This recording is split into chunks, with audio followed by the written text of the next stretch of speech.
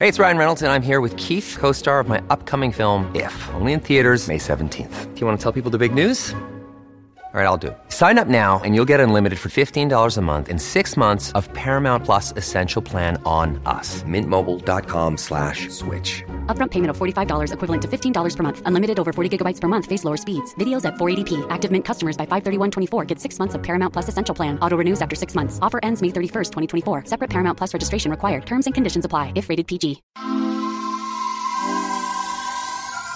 You're listening to Michigan News from MLive for Monday, June 13th, and I'm your host, Jessica Shepard.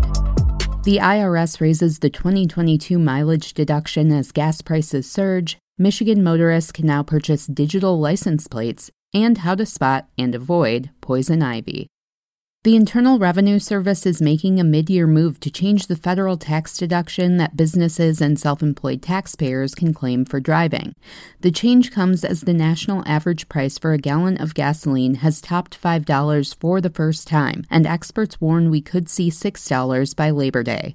Starting in July, the optimal standard mileage rate for business-related driving is increasing from 58.5 cents per mile to 62.5 cents. Mileage rates are generally set once a year. The last time a mid-year adjustment was made was in 2011, CNBC reported. The IRS said the rare mid-year adjustment was made in recognition of recent gasoline price increases. The IRS is adjusting the standard mileage rate to better reflect the recent increase in fuel prices, said IRS Commissioner Chuck Reddick. We are aware a number of unusual factors have come into play involving fuel costs, and we are taking this special step to help taxpayers, businesses, and others who use this rate, he said. Taxpayers also have the option of calculating the actual costs of using their vehicle rather than using the standard mileage rates.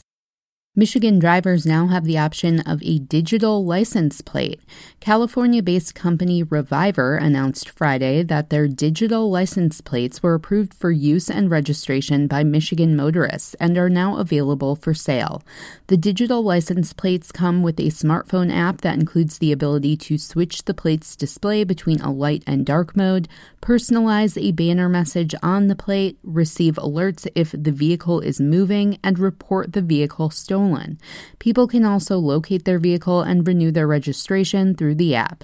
The plates, called Our Plate, can be purchased directly at Reviver.com as well as a number of Reviver auto dealer partners throughout Michigan.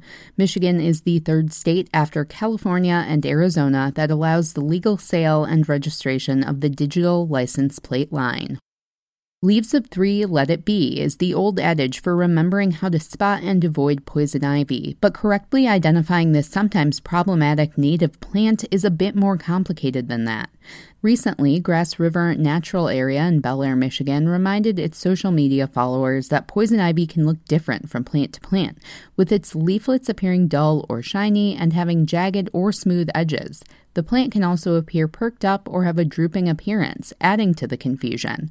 But it's worth it to learn how to properly ID poison ivy because the plant has a resin in its leaves, stems, and roots that can create an itchy rash after it comes into contact with skin.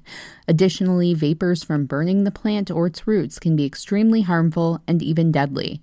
So how to differentiate poison ivy from three-leaved plants such as trillium, strawberries, and jack-in-the-pulpit? For starters, know that the notorious leaves of 3 actually are one single leaf comprised of 3 leaflets. And according to Grass River, a key difference between poison ivy and similar-looking plants is that poison ivy's middle leaflet always has a much longer stalk than the two-side leaflets, whose stalks are so short they may be invisible. According to Michigan State University Extension, poison ivy is found in every county in Michigan. You can always find the latest Michigan news by visiting mlive.com, and make sure to follow us on Facebook, Instagram, and Twitter.